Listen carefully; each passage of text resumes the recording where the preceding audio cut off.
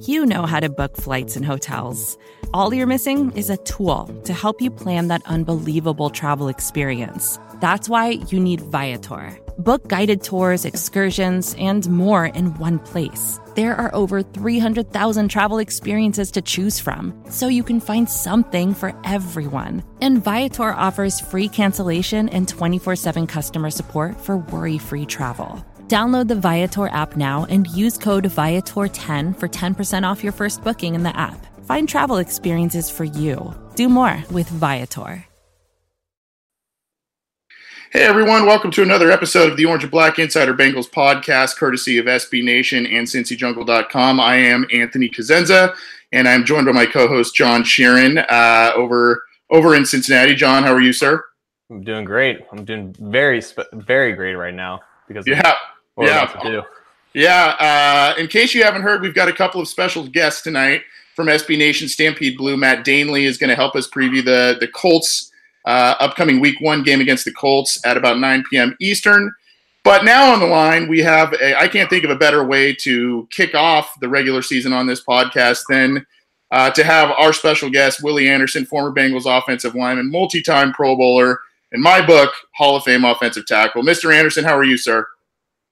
I'm good, guys. Thank you. Well, thanks for making the time and being on the show. I know you're a busy guy, and even though you're not suiting up in the pads these days, you've got a lot of different things going on. Want to talk about that, but first, I kind of want to kick off with your thoughts on what the Cincinnati Bengals did this offseason. Obviously, they're coming off of 2 pretty poor seasons, losing seasons after making the playoffs 5 years in a row. They've made some changes. Some people think they're taking a step backward. Some people think they'll take a step forward. What do you see? I think obviously the changes they made, getting a new left tackle there, and I think the previous season they struggled with the loss of Zeitler and Whitworth. I think bringing a guy coming in and play left tackle and kind of showing that up. I'm sure that they're hoping it's going to be a big season for them. I think myself personally it's going to be a magical season, looking for something big to happen. I believe it's Marvin last year coaching with the Bengals, and so I think Marvin wants to go out on a great note. And I think one thing to go on, get that speed up and things happen for them. I think knowing the offensive line is showing up with the tools they have at running backs and quarterbacks and receivers. I think it should be a big year in the defense. I think we all feel that the defensive line is going to probably carry this team, in my opinion. Well, you have seen, you mentioned Marvin Lewis. You've seen a lot of, in your time in Cincinnati, you saw a lot of different coaches, a lot of different head coaches. But when Marvin Lewis came on board, there was a major sense of stability. And I've got kind of a couple questions on that front. I'll start with the fact that were you surprised that Marvin Lewis re-signed with the Bengals this offseason, even after a couple of losing seasons and the team not really living up to expectations? I did not. I know he and Mr. Brown feel about each other. Marvin has brought the Bengals, to respectability.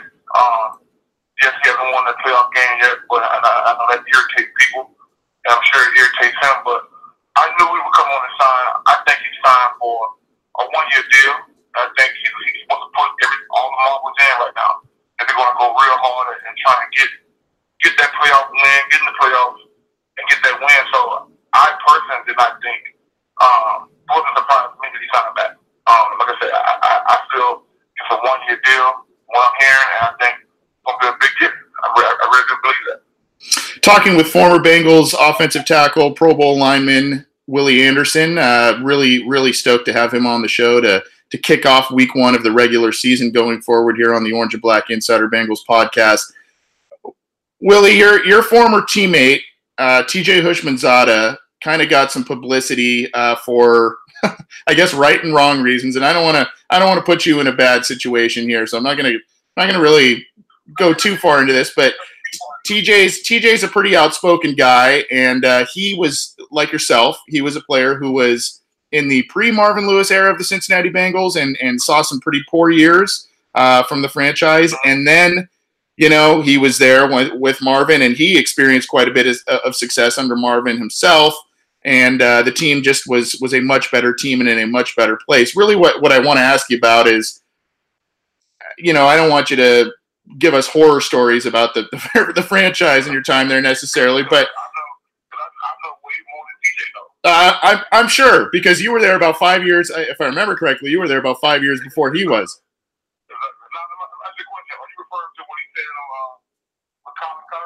Yeah, and basically, the fact that he noticed a significant franchise change before, when Marvin Lewis got there and the way the team operated and all of that.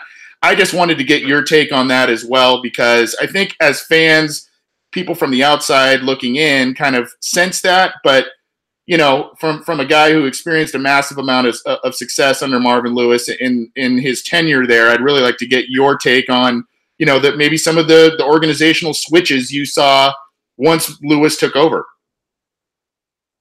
Yeah, so I'll make sure not to say anything that'll get me banned. I'm still hoping out that Mr. Brown comes up with that own Bengals Hall of Fame. Mm-hmm. I know the year that I say something crazy, it'll be the year he'll start it, and I'll be locked out of it. Well, we don't want that. But obviously people know, it was bad. I mean, it was bad. I mean, players who know it, who played there before, it was a bad time. I think, but looking back now, I think people were doing what they thought was best, but it was a crazy time for us, man. We lost a lot of games, man. We lost a lot of games, and the morale, the morale wasn't as bad as you think it would be. Tequila Spice and I, we talk every night, and I think tequila every other day. And every other, blue moon would go into our Bengals depression thoughts of the 90s. And we think about the 90s and like, oh my God, like what was going on back then? But when Marvin did come, I love to say, I don't know if Marvin even knows this, but I remember when we had just started Dick LeBeau, the press, the local press asked me, I was one of the only guys in the locker room that did after the game. They asked me, they said, well, who do you like to get the Bengals to get? I said, well, I think we should get that guy up in, I think Marvin was in Washington at the time. Because I just thought we needed someone fresh from the outside that experienced winning. I mean, I had played against Marvin's defenses at Baltimore, so I knew his kind of coaching style and aggression. But so he caught up to speed. Like when Marvin first got there, everyone was so crazy about, oh man, he's changing everything. And I remember John Kitten and Marvin both saying, hey, we're not. Only thing we're doing now is catch up with the rest of the league. It's like the rest of the league has these names that have this stuff in place. We're not doing anything that anyone else is not doing. We're just catching up. And for me, I have been there for so long at the time. Myself and Brad St. Louis was like the only guys left from that mid-90s era. And I came in 96. And Marvin came in 2003. And I remember being out to dinner with the offense. I sat down on the river out there. We were offense going to dinner. And Carson was a rookie that year. He wasn't starting that year, but he told John Kidman, he said, man, it's gonna be sure bad to lose got William in a year because he's probably old as hell, right? And Kidman was like, no, maybe like 28 years old. Carson thought, I had been there for like 15, 17 years, like it was like but it felt like I had been. It felt like I had been there for so long because I can say right now, there are guys I played with that, I think Bengal fans and people have forgotten about. They forgotten about it. I played in the era with the Bengals, just not Travis, the Bengals film director, gave me all my games on hard drive. So I'm putting together games and stuff like that, my teaching academy. But I get a chance to watch Johnny Scott and Carl Pickens. And I saw John Copeland at an event down in Mobile, Alabama, Dan Wilkerson, James Francis, all these different things, because John Carl and Corey Dillon. People forget that Garrison Hurts played with us my rookie year. But from 96 to 02, that first year, 96, I thought it was 8-8. I thought, oh man, the NFL is easy. We'll be winning 2 more years. We'll win 2 more games, and we'll be winning 10 games every year. Well, that didn't happen. We went from 96 to 8-8. went 3-13, third year with Neil O'Donnell.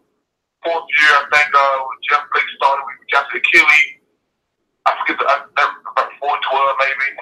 2005, 11. It was just crazy. 2002 was probably the worst season we had. And franchise history, 2-14. But Marvin got there and immediately got that team to an 8-game season. Pretty cool, man. Now, what's been done since then, I'm sure there's some things that Marvin would like to do better. Like we all have done, should have done. But he did get it back to respectability. But like I say, I feel like I've been hearing this is going to be his last year coaching with the Bengals, and I think he wants to go out with a bang. So I think once the team kind of sense that, I think we'll see a magical season from the Bengals. Yeah, I think I definitely think Marvin wants to see the thing through that he's built over so many years with the Cincinnati Bengals. This is the Orange and Black Insider Bengals podcast. We're talking with Bengals legend Willie Anderson. Willie, real quickly, just kind of a side note based on something you said there about a Bengals Ring of Honor or Hall of Fame, or in my book there are a small handful of names that jerseys should not be worn by other folks, and in my book, number 71 is definitely one of those jerseys that should not be worn by anybody else going forward by a Cincinnati Bengals player. Have there been any kind of serious talks about a Ring of Honor, or have you approached Mike Brown about it at all? I mean, I know you've got a pretty good relationship with the team, but that's something I know we all want to see. Yeah, the last 10 years, I know the Bengals, either follow my Twitter account or they hear things I say in the media. Just kind of tied in, I've been in Atlanta, and I've kind of publicly complaining about it.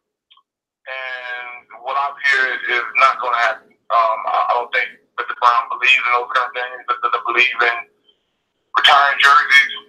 Doesn't believe in having a hall. I think the closest thing we got, which I think was a pretty cool thing, was the legend thing for the 50th anniversary. Mm-hmm. But I would love to see something that that you get these guys back, because once you get older, man. I've been retired. Now this is my 10th season of being retired. And when you start getting older, most guys haven't played as long or had the career that I had that played for the Bengals. I think so many guys have been just forgotten about, and it's kind of, in my opinion, it's kind of sad, because you see these guys out, and these guys' kids don't even realize that their dad played for the Bengals. Mm-hmm. And because there's no mention of them, and that's kind of the sad thing about me. Like people still remember me because I'm still active, but there's so many guys that played that I talk to, man, with guys from other companies of Cincinnati, but they don't have any connection to it. My connection was for a long time Marvin. I played there for a long time, and Paul and Xander, but now Paul is gone now, so my connection is kind of leaving a little bit too. But the last 2 years, I've been able to stay, around the guys, and I know a lot of the players. I train with Carl Martin, know Marvin, but now time is going on. Paul was there for 25 years, 24 years. Now he's gone now, so my commission is kind of leaving a little bit. So you want the commission to be to the team, not towards the coaches, because coaches are going to leave. But we all played and shed blood. Win or losses, we entertain and play as hard as we could for the Bengals organization. Yeah, well, you are definitely one of the very, very best to ever suit up for the Bengals, and I hope that some point in the near future, I know a lot of fans will echo this sentiment, but I hope it's at some point in the near future they're gonna do the right thing on that front, retire jerseys, do the Ring of Honor, and honor players like yourself the right way. I hope that especially for not only the fans' sake, but for your sake and former greats, I hope they do that going forward. On a little bit of a lighter note, you had a coaching stint with your former offensive line coach, Paul Alexander, down in Dallas. You coached this summer, and what a group you got to coach down there. I mean, all pros and Pro Bowlers galore. Talk about that experience and maybe what's ahead for you in the coaching game.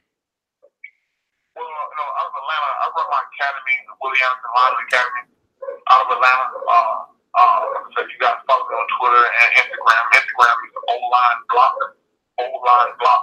But I run an academy. I train high school, college, and pro guys. And in the last 3 summers, I've been in training camps. The Bengals 2 years ago, Cleveland last year, and obviously the Cowboys called me to come to training camp with those guys. But my thing is not in coaching. You know, I respect all NFL coaches. I've even talked to Marvin about this, but I don't think Marvin wanted to do it, about being a consultant. Because I feel like NFL rules have changed so much that coaches don't have enough time with their players anymore. I think the position that we all see that's struggling the most is offensive line, because during the season, there's so much putting in game plans. And so for young guys trying to develop, I don't feel like coaches, and coaches, they said this. I mean, I've been in camp with guys, I've been talking to GMs, and I've talked to guys at Duke Tobin and guys around the NFL. Coaches don't have time to develop skills during training camp and during the season because it's so much information and so much game planning. And so people ask me, people say, do you want to coach? I'm like, no, I don't want to coach. I want to be a consultant. You see guys, some teams do it, like DeMarcus Ware is doing it for Denver Broncos. Robert Mathis is doing it for the Colts. You see Robert the pass rush specialist. And it's not really coaching, it's not game planning, but, you know, I think sometimes, you know, I think offensive line coaches may feel like I'm stepping on toes, which I don't want to do. So when people ask me to come to the Bengals, it's been talked about forever. You know, Marvin and I, we talked about, you know, certain players. You know, he would text me over the years about certain players. And I'm like, well, just bring me up. I work with the guys as a consultant. But, you know, that comes with a whole other job that the NFL is not really understanding yet. Most teams don't understand what it is to be a consultant, a skilled consultant. Now, they'll bring back old coaches and talk about stuff, but, you know, after being a guy who still can move around and still can teach and show players whatever the offensive line coach want me to show them, I'm not teaching my own stuff. In Dallas, just so happened that Paul and I, we came up with those techniques from my rookie year to my fifth, sixth year in the league, so Paul knows that I know his techniques the best. Well, I also train guys from Philadelphia. I got guys from Cleveland, guys from the Redskins. I got guys all around the country. So I don't train just particular stuff, but I know I train whatever the coach want me to train on. I try to be my best at being diverse at multiple styles and training guards, center and tackle. So that's what we did it down. We did that for a week and a half, and it was a good time. The guys loved it, and I'm just hoping that they get a build on for, you know, maybe a consulting job in the near future in NFL. Yeah, and how just so our listeners know, how can they? You mentioned kind of I think an Instagram account or Twitter account. How can people follow along, kind of what you're doing, how that business is growing? Maybe some of the guys you're working with. Yeah, definitely. My Twitter account is Big Willie 7179. My Instagram account is O-Line Block, and my website is Willie Anderson Lineman Academy.net. So all my stuff is on there. A lot of pictures, videos. I have a series of videos that will come out on Vimeo that runs a series of teaching, Pass Pro teaching videos. So that's kind of what I'm at. I'm all about teaching. I have a good following online right now. People following want to learn more about offensive line plays. I think, you know, if your favorite team is winning or losing, most likely it's because of the offensive line. So I think people should get more in tune about learning about offensive line. I mean, with the team to win, pretty much it's your O lineman and D lineman that's going to help either win or lose games.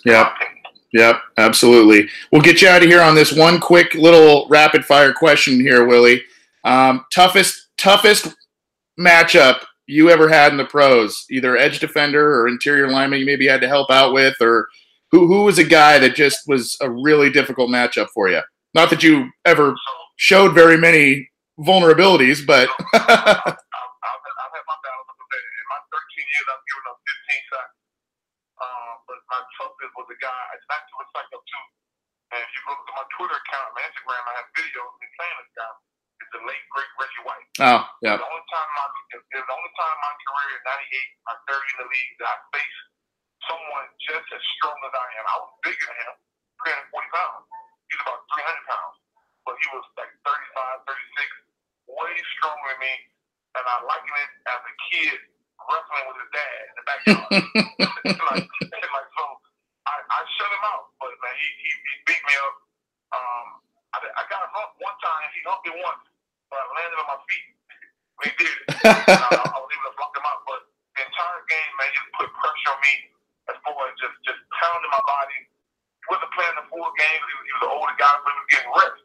I'm like, damn, he's going to the sideline getting reps. Well, I'm out here playing every down. Like folks don't realize it's all the linemen. Yeah. We play every down. Yeah. And we have a great Hall of Fame like Reggie White getting reps and coming on third down.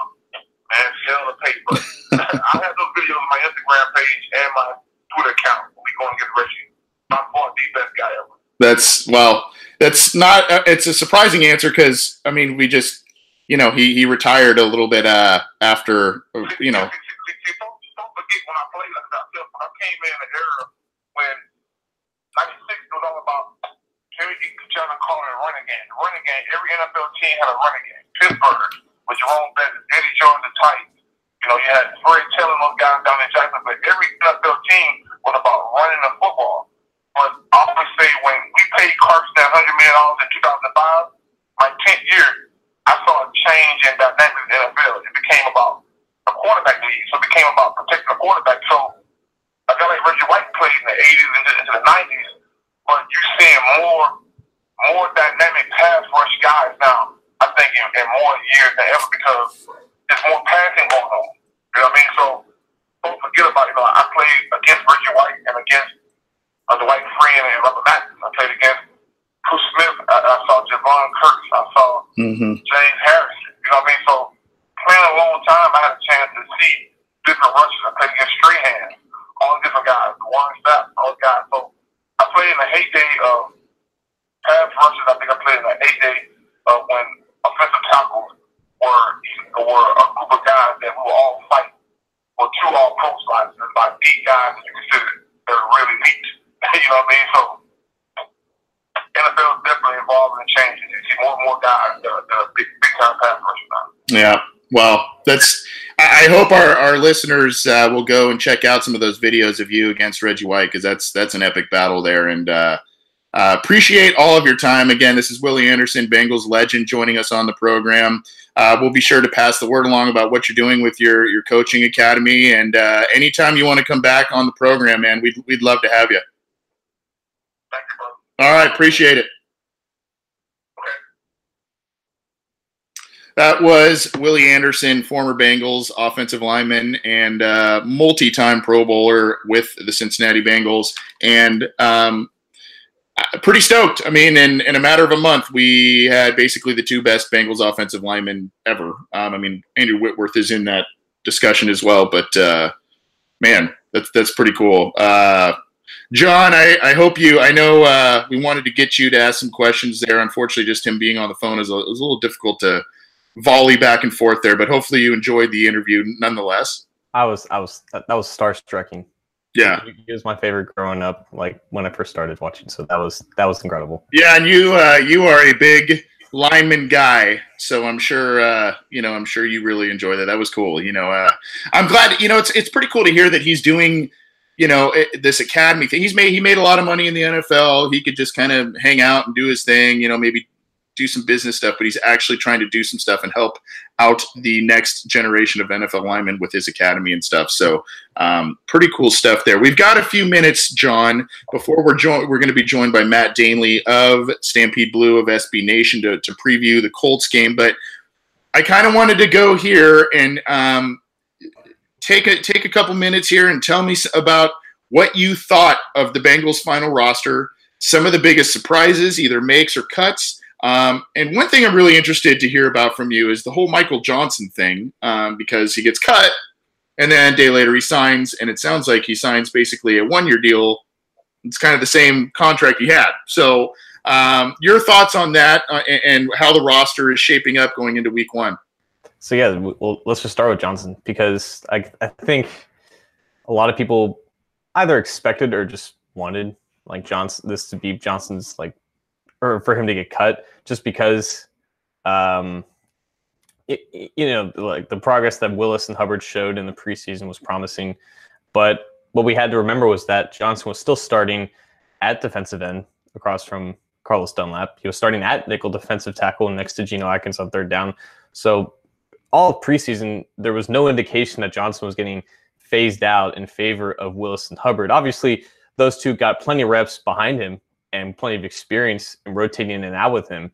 but there was no indication that, Johnson was on the way out. Like we saw with Chris Baker, he got like 9 snaps in like the first 2 preseason games combined or something ridiculous like that. So it was obvious to see him on the way out because of the way Billings progressed. It was obvious to see Ryan Hewitt get phased out because he just wasn't using the offense at all. Michael Johnson, while he didn't produce on the defensive line this preseason, was still used a lot, and you can obviously tell which guys are on the way out, which guys are still in the plans for 2018, but just how they're used in the preseason. So Johnson was the starter in the preseason, and even though he didn't do well, by all indications, it was just expected that he would make the team. So when he was cut, it was a shock to me because I just didn't expect that to happen. It was just such a rash decision for them to make because they didn't show any signs of that happening. But they only cut him because they wanted to keep Devontae Harris on the initial 53-man roster, so then they could have him return from injured reserve, which they then later put him on as soon as Johnson, wasn't signed after a day, so they could work that whole process out. But I don't think I don't think keeping Johnson makes them much worse on the defensive line. It's obviously an experienced body who they trust in run defense and who is better rushing the passer from inside.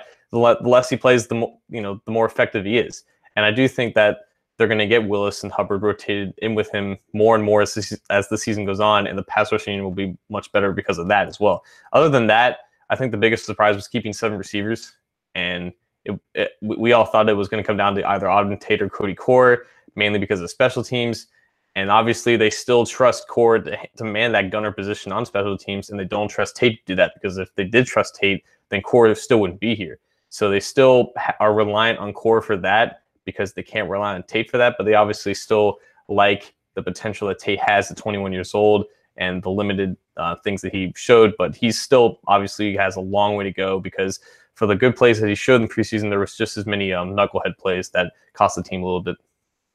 Yeah, and obviously I think that one, what was it, against the Bills maybe, it was a throw by Barkley. It kind of went off his head and turned into an interception in a game that the Bengals were thoroughly dominating, and they were kind of on the move there as well, and Barkley had kind of played well on that front. Now, I quick thoughts on quarterback group. You might have touched on that a little bit. I mean, Barkley now he's kind of shelved because of the injury. It probably was going to come to Driscoll anyway. But you kind of got to feel a little bit for Barkley because, that was his stage a little bit in that finale to, he's got the start. He kind of had the opportunity to, get out there. And of course, 3-4 plays in, he gets hurt and is on kind of a cheap shot to his knee. And so now he's gone. Driscoll is the guy. Are you pretty confident in that? They have Christian Hackenberg on the practice squad, who was a pretty decent college player, but my God, he has not looked good for the pros. So, what do you make of the quarterback spot? I think I'm going to have to disagree with you. I think because Barkley was given second team reps in the 3rd preseason game, I think he did slightly have the inside track to the job over Driscoll. And, we don't always agree with the coach's decisions and roster making, but I think that was kind of the direction that they were going. He did start the final preseason game. I think he did, for whatever reason, have a slight edge over Driscoll, and it was just unfortunate for him that he ended up getting hurt in the first drive, and Driscoll basically got the job by default. But because they put him on IR and not just cut him all together, I think they still have whatever future plans that they have for a guy on a 2-year contract on his 4th team. So I think they're just going to roll with Driscoll now. If he does well, then they can release Barkley at the end of the year and they'd have no need for him. But if Driscoll has to end up playing and doesn't do well, then I guess they're going to give Barkley another shot next year. But don't expect anything from Hackenberg. I mean, come on. Yeah. That was an odd one, to say the least. We're going to get to our other special guest in the evening in just a second here, but just a couple of quick questions. One was from someone in our live YouTube chat. Was it Dean Burke? Yeah. Why did Erickson make the roster? You talked about the fact that the Bengals kept 7 receivers, and Lord only knows what's going on with Cody Core and all of that stuff. I thought Erickson, and I called it on this show, I thought he was going to be cut at some point. He actually ended up playing pretty well in the preseason again. I don't think he's ever going to be a major force in the offense. I think it's just he's return guy, maybe get you 10, 15 catches a year. I think that's just who he is. But is that worth a roster spot, especially with the league kind of cracking down on kickoffs and that whole situation? Is he really worth the roster spot? I mean, I know he's a try hard guy, and he just has a knack for making the big play, especially in the preseason. But do you want to say his grit? Yeah, grit. Funny grit. Motor, grit, yeah. I think he impressed as a receiver in just the limited time that he had. I wouldn't think it's that far of a fetch to say he's one of the more reliable receivers that they have just based off experience, because we still need to see Ross proven in the regular season. We still need to see Boyd completely bounce back from last year. So I think they like whatever stability that he brings at the slot receiver. I think he's still a decent option. I think if they did give him an extended role, he could make a little something out of it. I don't think he impressed that much as a returner, but I think just because Darius Phillips is a rookie, they may not have full confidence in him. And that's funny because Erickson did take the job from Brandon Tate a couple years ago as a rookie because he dominated as a returner. He hasn't shown that since 2016. So I think it was just a combination of whatever stability he brings as a slot receiver, as a true backup to Boyd there, and just insurance in case something happens to Phillips maybe. Yeah, and you mentioned 2016, great returner, had led some of the league in the kickoff. I think it was kickoff return yardage, and average yards per kickoff return. I think he was up there on some of those. But since 2017 was a bit of a disappointment. So I kind of thought he was on the bubble, was not. Quickly, John, your thoughts on the cornerback group? I've been asked about this a lot. The Bengals said that they wanted to maybe add some depth. They put Kavari Russell on the practice squad. They still have the 3 former first-round picks atop the depth chart, but we're so used to, all these former first-round picks in the secondary, Reggie Nelson and Adam Jones, and those guys are gone now. They've got the 3 at the cornerback position. Are you worried about the depth that they have there, or are you pretty confident in what they have behind the big 3, if you will? Yeah, they said they need depth, but I thought they had their 4th corner in Russell. I thought he played very well in the preseason the time he was out there, and for whatever reason, he didn't make I guess he didn't make the roster because they wanted to have Devontae Harris come back in case he can. But, I think he could have very well gotten picked up by another team in waivers, just based off this preseason play. They obviously have a lot of faith in Tony McRae, who admittedly played well in that 3rd preseason game. But I think Russell, if he's given a chance to play in case something happens with one of their starters, he can be at least, serviceable there. And I think I personally would be comfortable with Russell. I don't know if there's any names out there besides. I don't know if Rashad Breeland's still available, but if he is, he's obviously a name to watch. But I think they're okay. I don't expect Darius Phillips to play that much. I think it's just McRae's giving me that first guy off the bench, and if he happens to come off, we'll see what happens. But I think with Russell that they should be fine. Yeah, and the Bengals, when they do add a veteran, a lot of times, yes, they've done the waiver wire stuff, but they also like to add veterans that I think it's after week 2 or something where their contracts aren't fully guaranteed, and they kind of save a little cap space, a little money on that front. So, and they also do it to see kind of what they have in the first couple of weeks, and maybe they kind of say, well, we want to tweak some things based on that. Speaking of the first couple of weeks of the NFL preseason, it's actual football time, and it's week 1.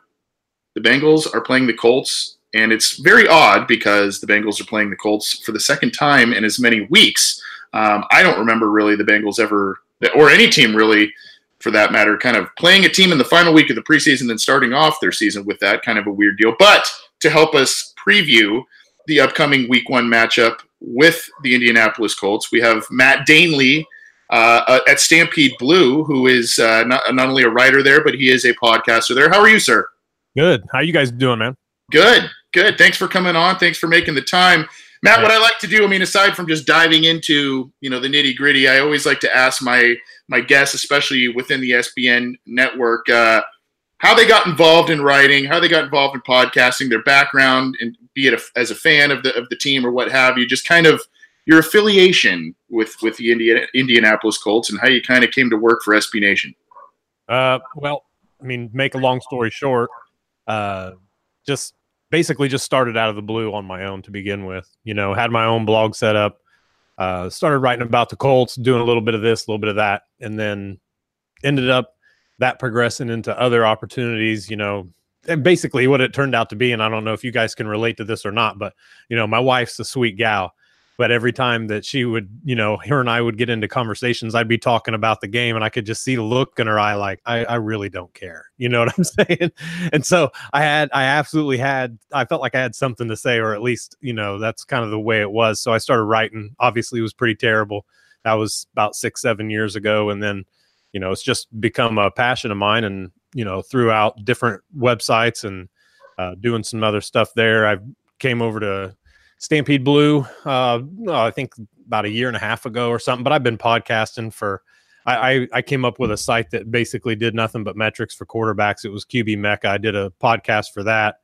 I did Locked On Colts for a little bit over a year, the podcast for them. Came over to Stampede Blue, continued to write while Josh Wilson was still in charge. And then things have progressed quite a bit since Brett has been, at the site and stuff like that. So it's been fun. It's a lot of new faces, a lot of new ideas. It's really good. We got a good team over there at Stampede Blue. So, it's fun to work with other guys that are, pretty passionate about the team. But at the same time, you guys know as well as I do, most of the time we're the most critical of our team, just the same. I feel like I honestly feel like if you've done it this long, unless you're just a complete blowhard, you've got at least some sense of objectivity in your brain. And that's what's fun, because you can have real conversations with people and, there's no BS in it. There's none of that. So, you feel like you're getting, smarter by the day, the more people you're around in that regard. And just, been doing the Colts cast for the better part of a year now for Stampede Blue as well. And it's doing well. And, a lot of good things in the making, as you probably know, for a lot of what we're doing right now. So absolutely. Yeah. We might be announcing some things on that same front in a little bit ourselves. So, our listeners should stay tuned potentially for that. So, Matt, I guess, you mentioned the site and your work on quarterback data. I guess it's a pretty good segue to start with, and that's the whole Andrew Luck saga. And one of the last times Bengals fans, unfortunately, saw Andrew Luck was in the 2014 wildcard round. The Bengals were absolutely decimated by injury that game, but Andrew Luck absolutely tore him apart, especially in the second half. And since, I think he's been away from football at least, a year and a half, there's been some improvement, some talk of improvements. How has he looked? How is he feeling? I'm sure there's a lot of player speak, coach speak, saying, oh, everything's rosy, but are you seeing some issues, or what should we expect, especially, first regular season game in a number of years, or not a number of years, but, basically a year plus. What should we come to expect to see from Andrew Luck this Sunday? No, I think the good thing that you see that he's, before anything with him throwing, we obviously saw that he was physically, in tip top. That's the good thing. You see him, everything that he does, you can see that he's just more foundationally built muscle wise. His core stronger, his extremity, his arms are obviously naturally bigger, but they're not so bulky that things are out of whack. You know what I mean? So he looks good. I'm not worried about him at all. Truly not. He's been able to continue to throw the ball. He threw the ball down, and we hear this all the time, whether it's, one station or another. He's only thrown the ball 18 yards in the preseason. What's going on? Calm down. He was throwing 45 and 50-yard bombs with ease in training camp practices. He was crisp. He's smart. He's focused. That's who he is to begin with. You know what I mean? So it's not that much of a stretch as far as mentally, but he's come back from a lot too. So I think you guys saw the picture of him when he was really thin, right? A year ago? Did you guys ever see that? I think he was holding up a book or something of the sort. Yeah. He looked like he hadn't been lifting or doing too much for a little while. Yeah. He looked like a stumble bum, right? A skinny hobo walking around with sunken cheeks. It was kind of scary, but he does talk about how that's become, something that he's overcome mentally. He had to overcome all that stuff mentally. So I think you're getting not only a driven Andrew Luck, who could physically and reasonably return to his 2016 form, but you're also getting a guy who's mentally just ready to tear this season apart. And I think that that's something that, obviously, if there was any lingering effects to his shoulder, that would be a scary thought, because he's not scared of contact. He's going to throw the ball as often as possible. And if anything, his past several seasons are any indication, we're talking well over 500 attempts, no matter what. That's blinking an eye. So I think that, just in general, he's looked good. I would have no reason to suspect he's not. He's never come out and said, no, that sucked, or I'm hurting, or anything. Ever since he's been back, it's just been basically a person training a specific part of his body that has had to become, has had to be rehabbed. That's all that I've ever gotten from him as far as his explanations on any soreness or anything like that. And he's pumped, man. He likes the contact. He feels like he's getting himself back into the back into the season of football, and actually the being with the teammates and actually having a common goal. I think that he's in great shape, both physically and mentally. And I think that can do nothing but good for the Colts, for sure. Yeah, it's nice to see weekly mental updates from Luck at his Twitter handle at Captain Andrew Luck when he's on the battlefield every week. So that's always nice to see. It's always nice to get in the mind of an NFL quarterback. Bengals fans know about Luck. They know about T.Y. Hilton. They may even know about Quentin Nelson and the couple of other offensive linemen, Jack Doyle as well. I don't think a lot of people know, just in general, any names besides Marcus Hunt on the defense.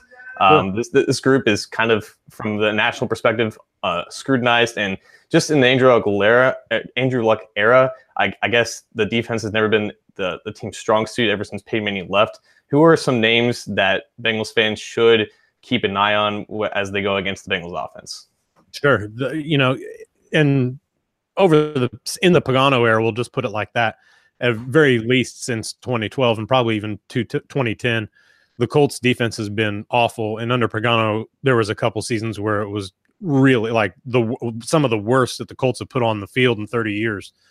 So that's obviously you're moving from that, but you're also changing scheme. And I think that last year's draft with Ballard, where he picked up Malik Hooker and he grabbed Quincy Wilson, we could see that there was a scheme change coming on defense. You could see that they were drafting for that type of a squad, and you could see the makings of that, whether it was more of a cover 3 or what's become of it now, a Tampa 2 style based defense.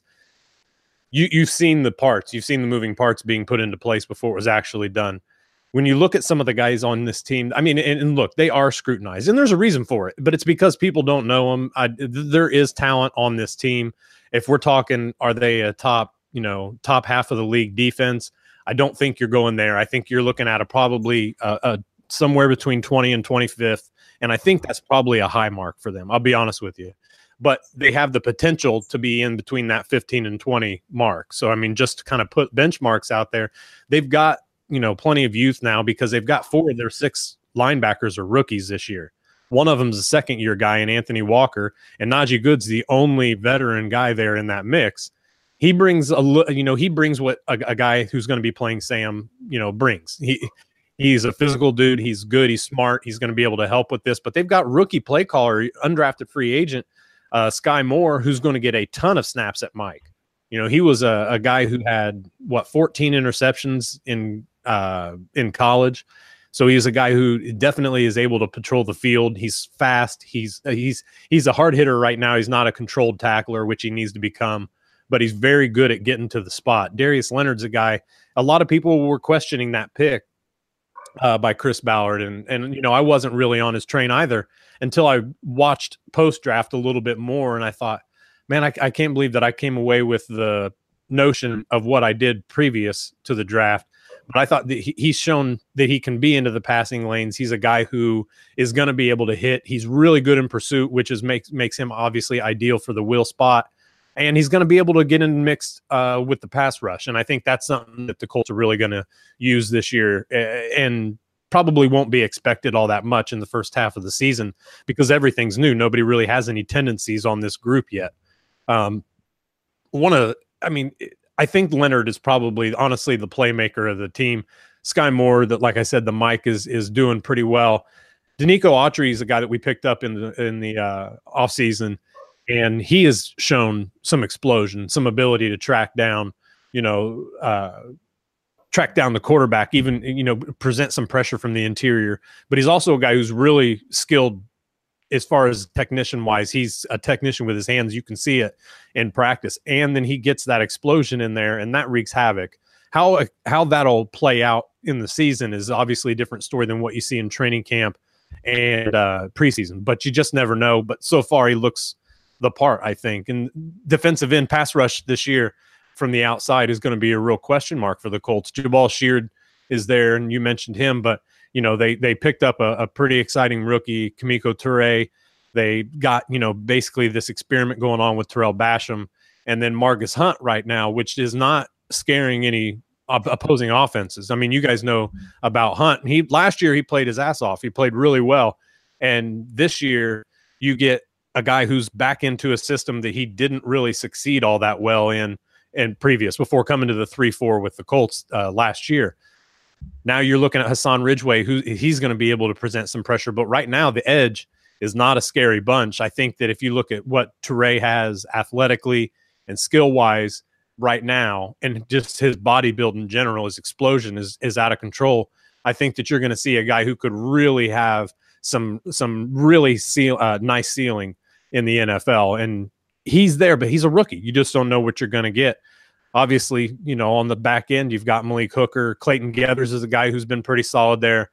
But, the Colts, I think that we like what they've got on their base coverage group. Quincy Wilson and Pierre Desir, Kenny Moore and Nate Hairston, all those guys got a lot of snaps last year. Not so much Wilson, but Desir got a ton of snaps last year there. And this is it's a solid group. They're not going to scare anybody, but they've really got to get into this to where they're dropping in their zones. They've really got to be a break on the ball type group. And that's something that they're really just kind of learning to do right now. But I think that look, if you didn't love Quincy Wilson coming out of college, I don't know what you were watching, right? He shows that in the games. He shows everything that people saw in him coming in the draft process. Desir's more of the veteran there. And then you've got the experience with Matthias Farley as a safety as well. But you've also got the big playability out of Malik Hooker. And I think Clayton Gathers adds a little bit of punch just behind that linebacker group as well, to be a little more of a physical tool for the guys coming across the middle there. Talking with Matt Danley at SB Nation, Stampede Blue, and the Colts Cast over at their website there. And Matt, if you get a chance, you should listen to the first part of our show when we interviewed former Bengals offensive tackle Willie Anderson, and he talked about going up against Freeney and Mathis and all those guys. It was kind of a fun conversation there. But but switching gears, since you talked a lot about the defense and the defensive line. There was a question in our live YouTube chat, I believe it was from Dean Burke, since he asked kind of about both. I'm going to switch it to O-line. There's some health questions there. Anthony Costanzo, which is eerily similar to my name, by the way. That's really weird. But there's his issue. Nelson is obviously probably poised to be a very dominant player in the league for a really long time, but it seems as if there's kind of a lot of question marks elsewhere, along with Costanzo's injury. The Bengals can get after the passer. They may still struggle a little bit against the run. Talk about the offensive line and maybe what you see ahead in week one. It's really interesting because this is a group that we don't really know a lot about, to be quite honest. Costanzo was practicing today. He was limited. I don't think he took part in any of the team stuff, but he was back. That's big for Costanzo. Costanzo's been one of the most durable linemen the Colts have ever had, and he's a guy who's been in there, and it looks like he's coming back. So that's huge news. Even if he's not back this week, he's back for week 2. That's either way, any way you slice it, that's great news for the Colts. But, yes, he's an issue. I think that he's going to play, but we still don't know. We know what Matt Slauson brings, the physical nature of the game on the interior of the offensive line. Him and Kelly and Nelson there, that's a nice bully group. Now, can they form the chemistry to actually put that, to actually execute this game plan? That's what we don't know yet. And that's the problem with this group. Kelly's been up and down. He's been injured. He's back. He's been completely injury-free as far as I can remember throughout training camp and all that. So he's fine. Nelson is an absolute bully, and Slauson kind of sets the tone there for this group. Like I said, he's not exactly a top-end guard in the league, so you hope that between those three guys that they can compensate for each other a little bit in order to be more physical than the group across from them. And that's kind of where the Colts, I think, their hopes are, because there's so much fundamentals and so much to learn with that group in general, I think, especially taking on a team like Cincinnati, who has a pretty decent front line there that's going to end up being trouble for a lot of NFL offenses, quite honestly.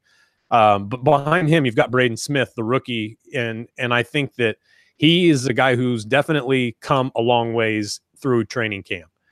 They've had him at guard. He's naturally a guard, but they moved him out to right tackle. Some of the aforementioned issues with injuries throughout camp that you mentioned. He looked awful. I mean, god awful at first. It was just really bad. And then you get him outside, and he started to progress a little bit here and there. They kept playing him there, and I was surprised that they didn't end the experiment after the first couple of days. They kept with it, though, and he's done pretty darn well. So I think Braden Smith's a guy there that's at maybe second or third realistically on the depth chart at right tackle as well. Right now, they've got Joe Haeg as the unofficial starter at right tackle, which I think is a pretty solid deal. Joe Haeg's okay. He's not great. He's not going to dominate any elite pass rushers, even probably 80% of the time. He's going to probably hope that he can get guys away from Andrew Luck enough to where Andrew Luck can move a little bit in the pocket and still survive. That's not what you want to hear right now to your right tackle spot, but unfortunately, that's kind of where we're at. There's a few weaknesses in this offensive line, but it's more of the fact that the chemistry is not formed yet, and there's still some inconsistencies with some guys, injuries in depth. Denzel Good has been out back and forth for the past few weeks.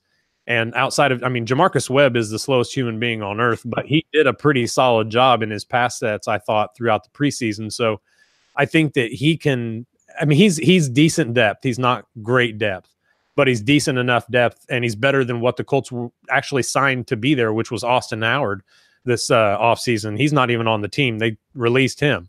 So that's not good. But you see a lot of the young guys in here, and they've got some depth, and that's the first time that they've had, I think, legitimate depth in quite a while. So I'm excited to see what these guys do, especially protection-wise, running game-wise. That's even a bigger question for me. They have the ability to be a really solid run offensive line. They've got some guys running behind them that are going to be able to pick up huge chunks of yardage in just a small amount of time. But all of that, obviously, like I said, has to be executed. You have to have Marlon Mack be able to run between the tackles and only bounce outside when it's necessary, and vice versa. A guy even smaller than him, Nyheim Hines, you've got to tell him to bust it out occasionally and quit running through up the back of your offensive lineman. The vision there seems to be double vision. You throw them two together, and they're a pretty darn good back. I think what the Colts offer in the run game is still very unknown as well, because the backfield's so not inconsistent. But they don't have any experience back there, especially with Turbin being out the first 4 weeks. So a lot of this is going to be on the back of Andrew Luck. Unfortunately, it all comes back to Andrew. This is absolutely going to end up being where Luck has to be again. He's got some pieces. There's a lot of fun thoughts with that, between Frank Reich's ability to draw up a unique play for the offenses, or for Andrew Luck's ability to be able to execute it and kind of move through his progressions and make some big plays. But then you've got a lot of unknowns, is how these guys work together, how these groups grow. And then you've got the inexperience factor in the backfield as well as the wide receivers. So the offense is going to rely a ton on Andrew Luck. So we're still kind of waiting to see all this come together. But there was definitely some large spurts in camp where this offense looked pretty impressive. So a lot to do up front, and I think that offensive line really has to grow together. And I think that we'll see 2 or 3 different combinations of offensive linemen, to be quite honest with you, throughout the first several weeks of the season, just to kind of find out who fits where and how well they work together. Yeah, well, as a Bengals fan, just as a football fan in general, I think a matchup that's going to be so incredible to watch is Geno Atkins versus Quinn Nelson. You have one of the better 3 techniques in the game going up against maybe the best guard to come out in this decade. But a matchup that I think some Bengals fans may not be too happy about is Jack Doyle, the tight end, going up against the Bengals defense. Bengals defense typically in recent history is just god-awful against tight ends. And your new head coach, Frank Reich, an offensive mind, He helped Zach Ertz elevate his game in Philadelphia. Philadelphia's offense is one of the best for tight ends. Do you think that Doyle, in the Colts community, he's obviously a great player, and I think he's more of an unheralded name, maybe not in that national sense yet. Do you think Reich's history with involving tight ends in his scheme will elevate to Doyle into that national conversation? I don't know, because he's got a legitimate number two kind of lightning in a bottle type player with Eric Ebron to help him in that position. Last year wasn't that way. They had to rely on Jack Doyle because there simply wasn't enough or a tight end that was really going to be able to complement his skill set.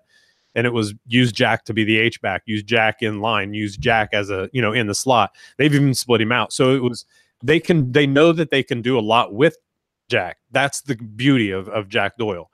Now, how much of if you want to say get into the national conversation, I don't know that he'll always be on the cusp of that, I think, to be quite, because he's not fast, extremely fast. He is one of the most precise route runners on this team, though, at any position. And that's one thing that gets him open as well. So he's got the ability, he's definitely got the work ethic and the drive to do all these things.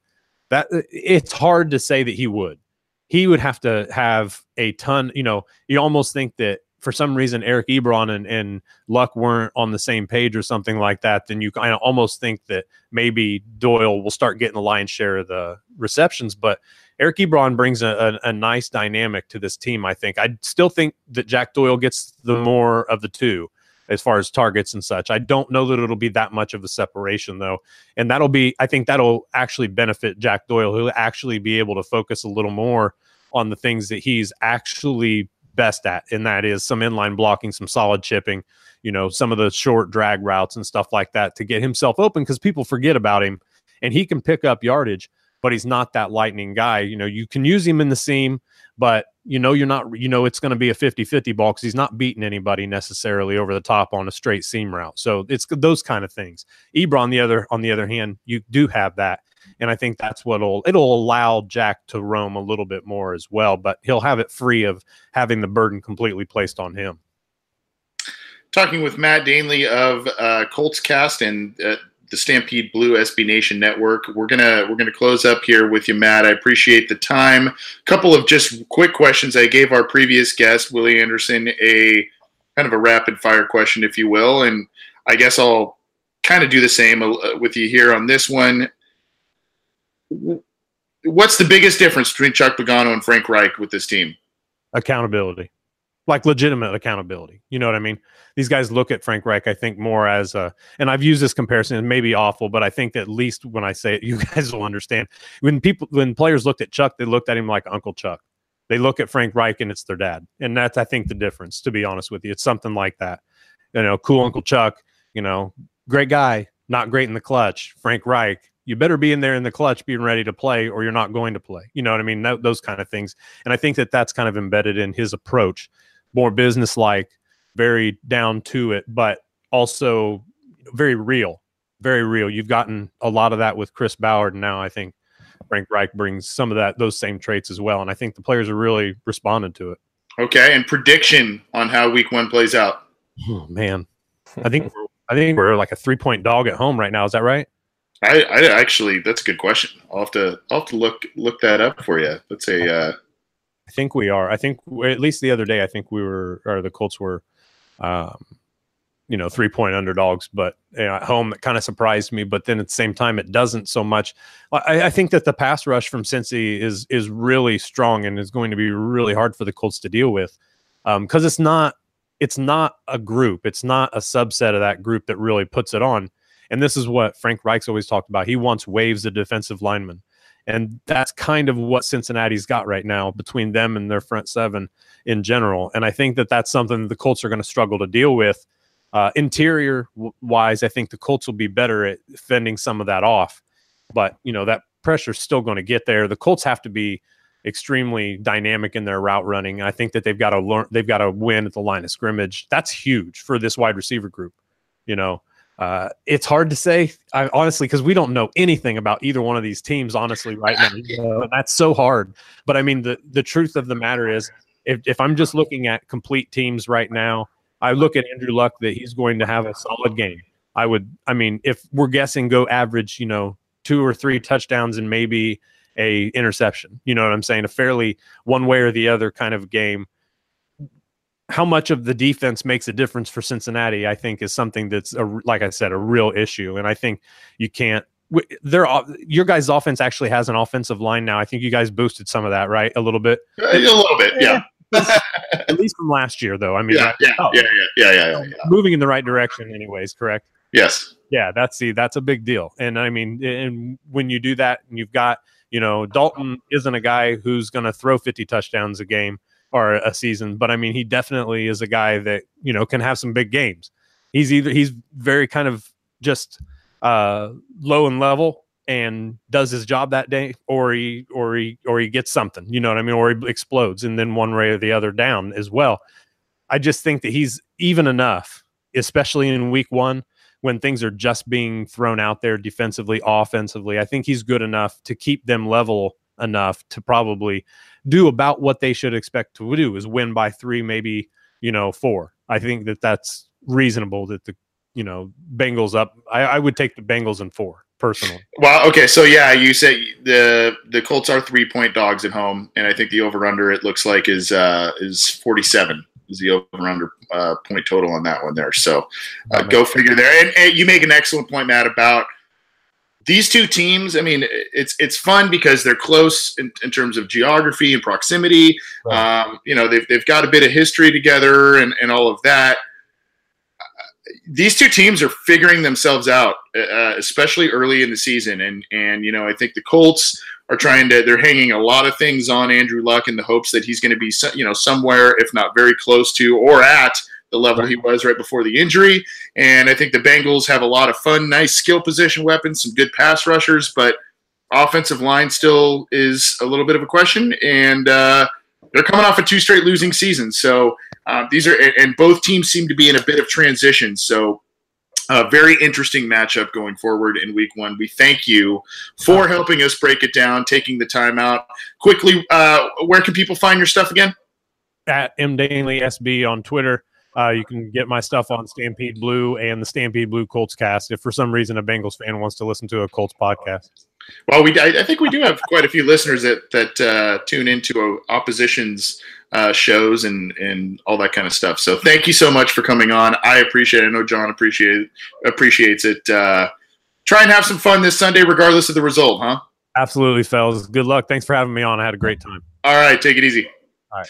That was Matt Dainley with Stampede Blue, SB Nation's Colts website, and helping us break down things here at the Orange and Black Insider Bengals podcast. We've had such a jam-packed show, John. I forgot to mention, you can get this show on SoundCloud, iTunes, YouTube, CincyJungle.com, Stitcher, Google Play app, all that stuff. So go get it there. And we appreciate everyone tuning in live. This has been a whirlwind show, but it's been a hell of a lot of fun. John, quickly, because we're kind of running up on time here a little bit. Give me just a couple of keys, since we talked a lot about the Bengals and the Colts matchup here with Matt. Give me a couple of your keys to a Bengals victory coming up here on Sunday. I mean, they can be obvious. They can be maybe something that are a little bit more nuanced, but a couple of things you think that the Bengals really need to do well or prohibit in order to start the season off 1-0. They need to attack the ball downfield because, as Matt alluded to, they don't have a lot of capable guys in the secondary besides a Malik Hooker or maybe a Quincy Wilson. But the Bengals have an advantage in the passing game, and Dalton has a legitimate chance to throw for over 300 yards against maybe one of the worst secondaries in the league. And on defense, I think they need to hit Andrew Luck early because he is coming back from his injury, and we don't know if he's going to be standing tall in the pocket. It's kind of the quarterback that he is. He's a tough guy, but they also have an advantage in the pass rush against an offensive line that's still coming together. So they need to hit him early. And even though Matt kind of downplayed Jack Doyle's vertical ability, I still think that, he's a tight end. So naturally he's capable of ripping the Bengals defense apart. So we say this every week, I guess, but how can they limit tight ends? Doyle is one of the more underrated tight ends, and Eric Ebron at the very least is a good athlete and is capable of working the seam. So they're going to have to find a way to stop that because they have T.Y. Hilton on the outside. William Jackson will presumably be going up against him multiple times during the game, and the middle field has to take account of Doyle and Ebron. All great points. I'm going to kind of use a theme we talked about the past couple of weeks when we've talked about the Bengals and what they've done in the preseason and not done in the preseason. We've talked about how, the offensive line and the new guys on the offensive line seem to be able to be a little more stout in pass protection than in the past couple of years, which is good to see, but they are struggling against the run. They're struggling to create space in the run game. So I think maybe, kind of to your point about going downfield and doing that, use the pass to kind of set up the run late. And you don't want to necessarily put the ball in Andrew Luck's hands per se, but there's going to be inevitable rust from Andrew Luck. I mean, what level that rust is at, I don't know. But I think, if the Bengals can spread the ball out a little bit, almost use some pass plays as quote unquote run plays, screens and things of that nature, go deep every once in a while.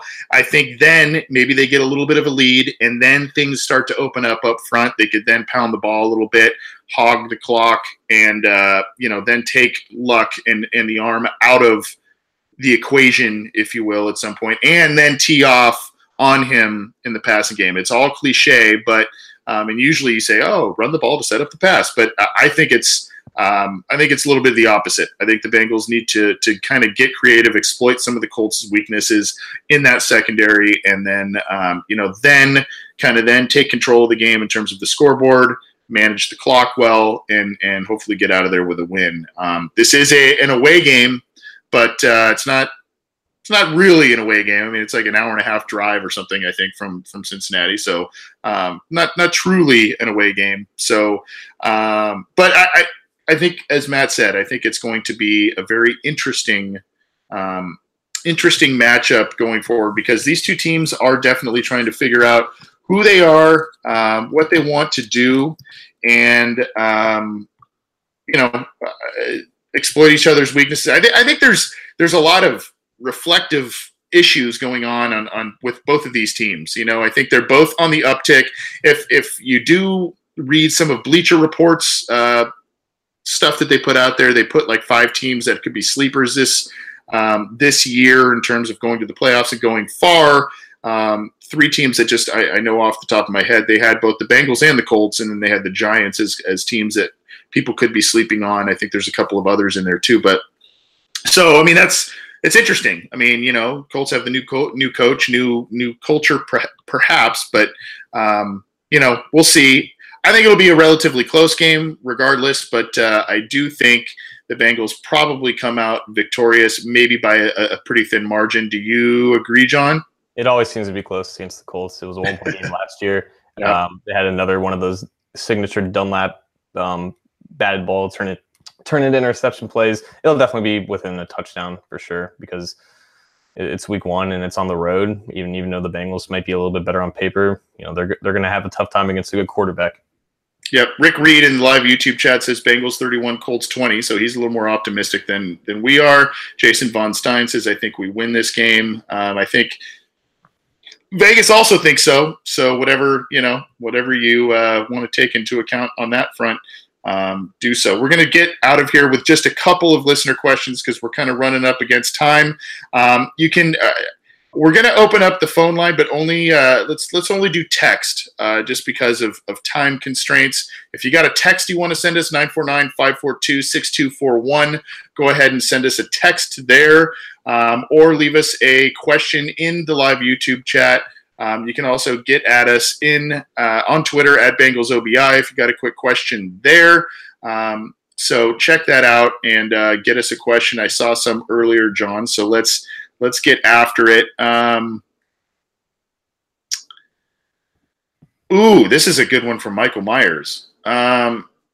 Just for fun, does anyone agree, and I think he got a lot of no's to this answer, but just for fun, does anyone agree if the Bengals should have traded 2 first-round picks for Mac if Dunlap didn't get extended?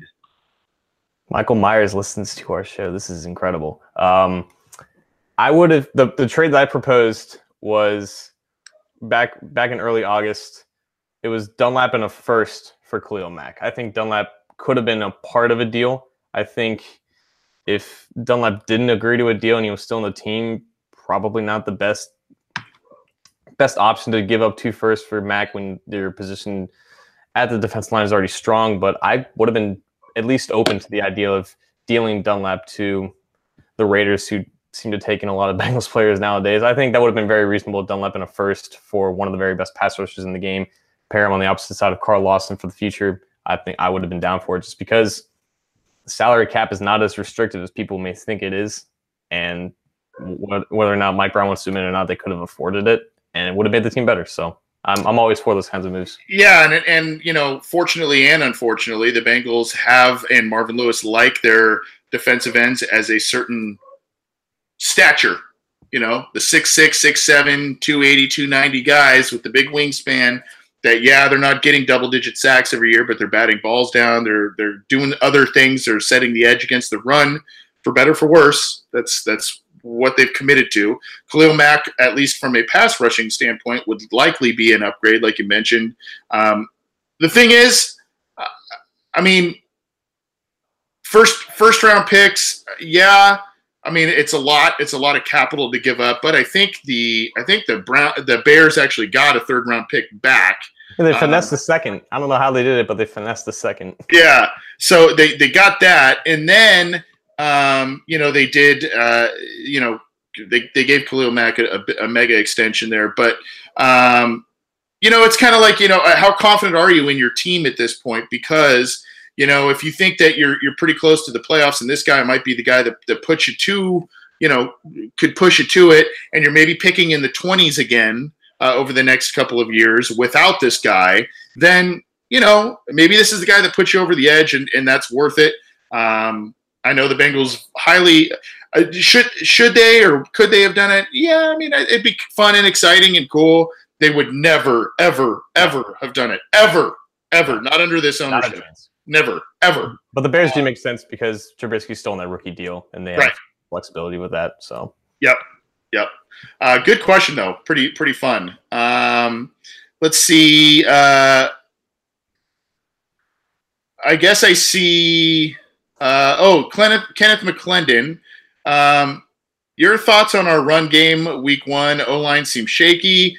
I don't know if the Colts have a stout run defense. This is kind of stuff we tied into with Matt here, but what are your basically thoughts on the run game and especially the matchup this week? And he also has some fantasy questions because he has Mixon, and he wants to know if Mixon is probably worth a play this week.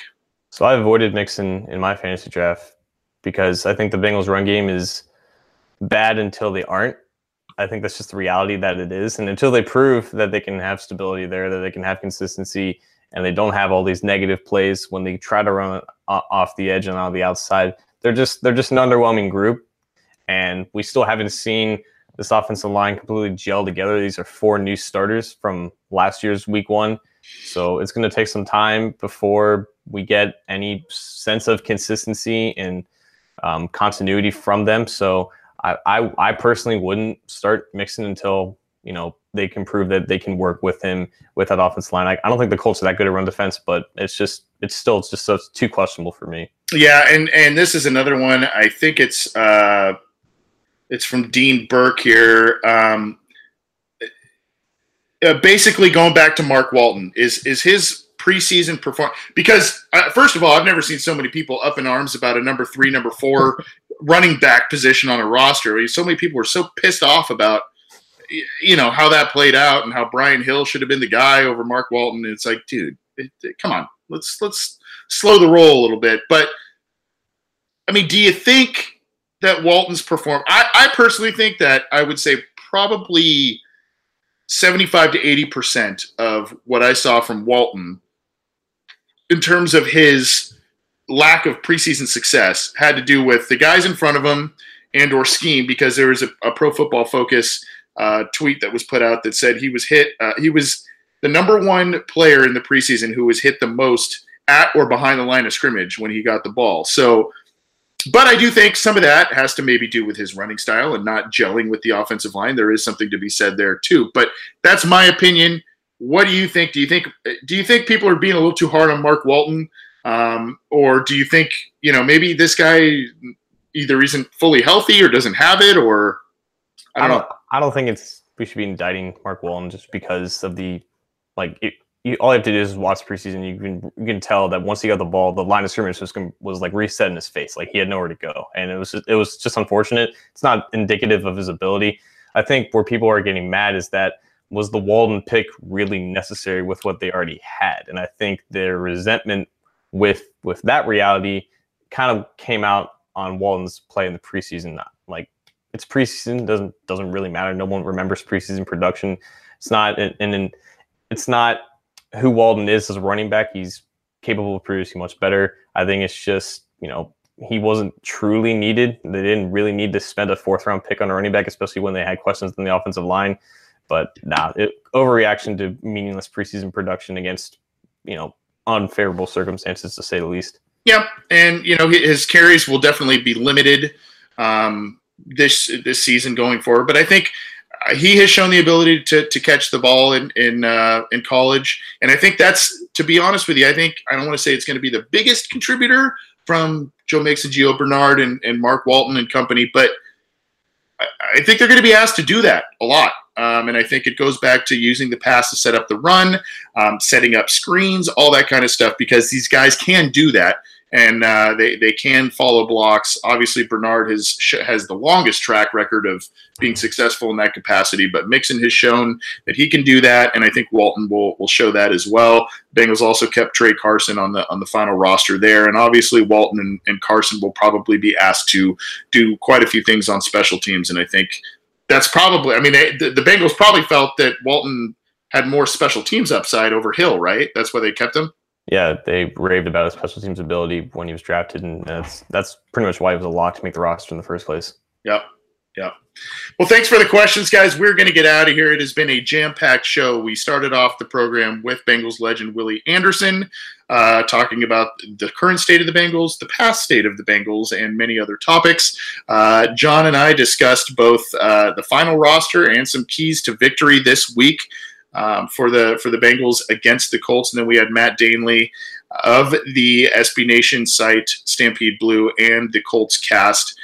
Great guest as well. So we were jam-packed, a lot of good stuff. You can get this program on SoundCloud, iTunes, YouTube, CincyJungle.com, Stitcher, and the Google Play app. So get our program there. We might have some changes in terms of format and other things coming down the pike, but we will be sure to let you know about that. In the meantime, enjoy this episode. Let's hope the Bengals get a win in week 1 and then maybe carry that into week 2 and get another win, which seems like a winnable game at home. But God, John, it's primetime week 2. Ay. Real quickly before we get out of here, are you the prime? I mean, we'll talk about this more next week. But are you a believer in the primetime curse thing, or are you kind of like, well, it is what it is, and they just play better? I'm curious about that. Yeah, it happens every time, so it's just useless to believe it doesn't exist. So sure, yeah, it exists. It's not technically primetime, it's on one channel, but the moon is out, so Marvin Lewis just diminishes to a child. So. Oh, I love it. Yeah, it's so true. Oh my God. Well, that'll be a good topic for next week. I hope we can talk about that next week. Thanks for everything, man. Thanks for coming on, and you bring it as always, and you've been a great addition to the show. So I appreciate it. Let's keep this going.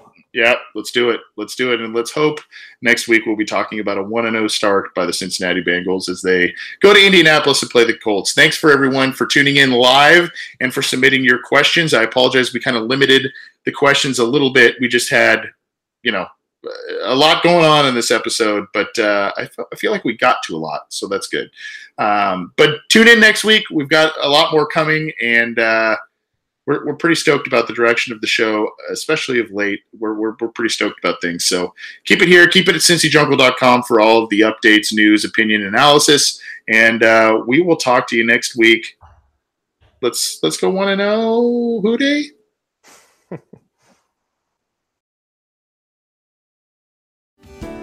Hello, I'm Spencer Hall from SB Nation, and I want to tell you about my new show, It Seemed Smart. It Seemed Smart is a show about people doing things that, for some reason or another, seem smart at the time. Those things might include doing a little cocaine and driving a bike up a mountain.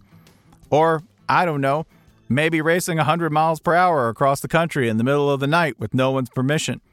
Or even stealing a bat from an umpire's room in a Major League Baseball park. Check it out, and if you like it, tell a friend. I'm Spencer Hall. Don't do anything smart.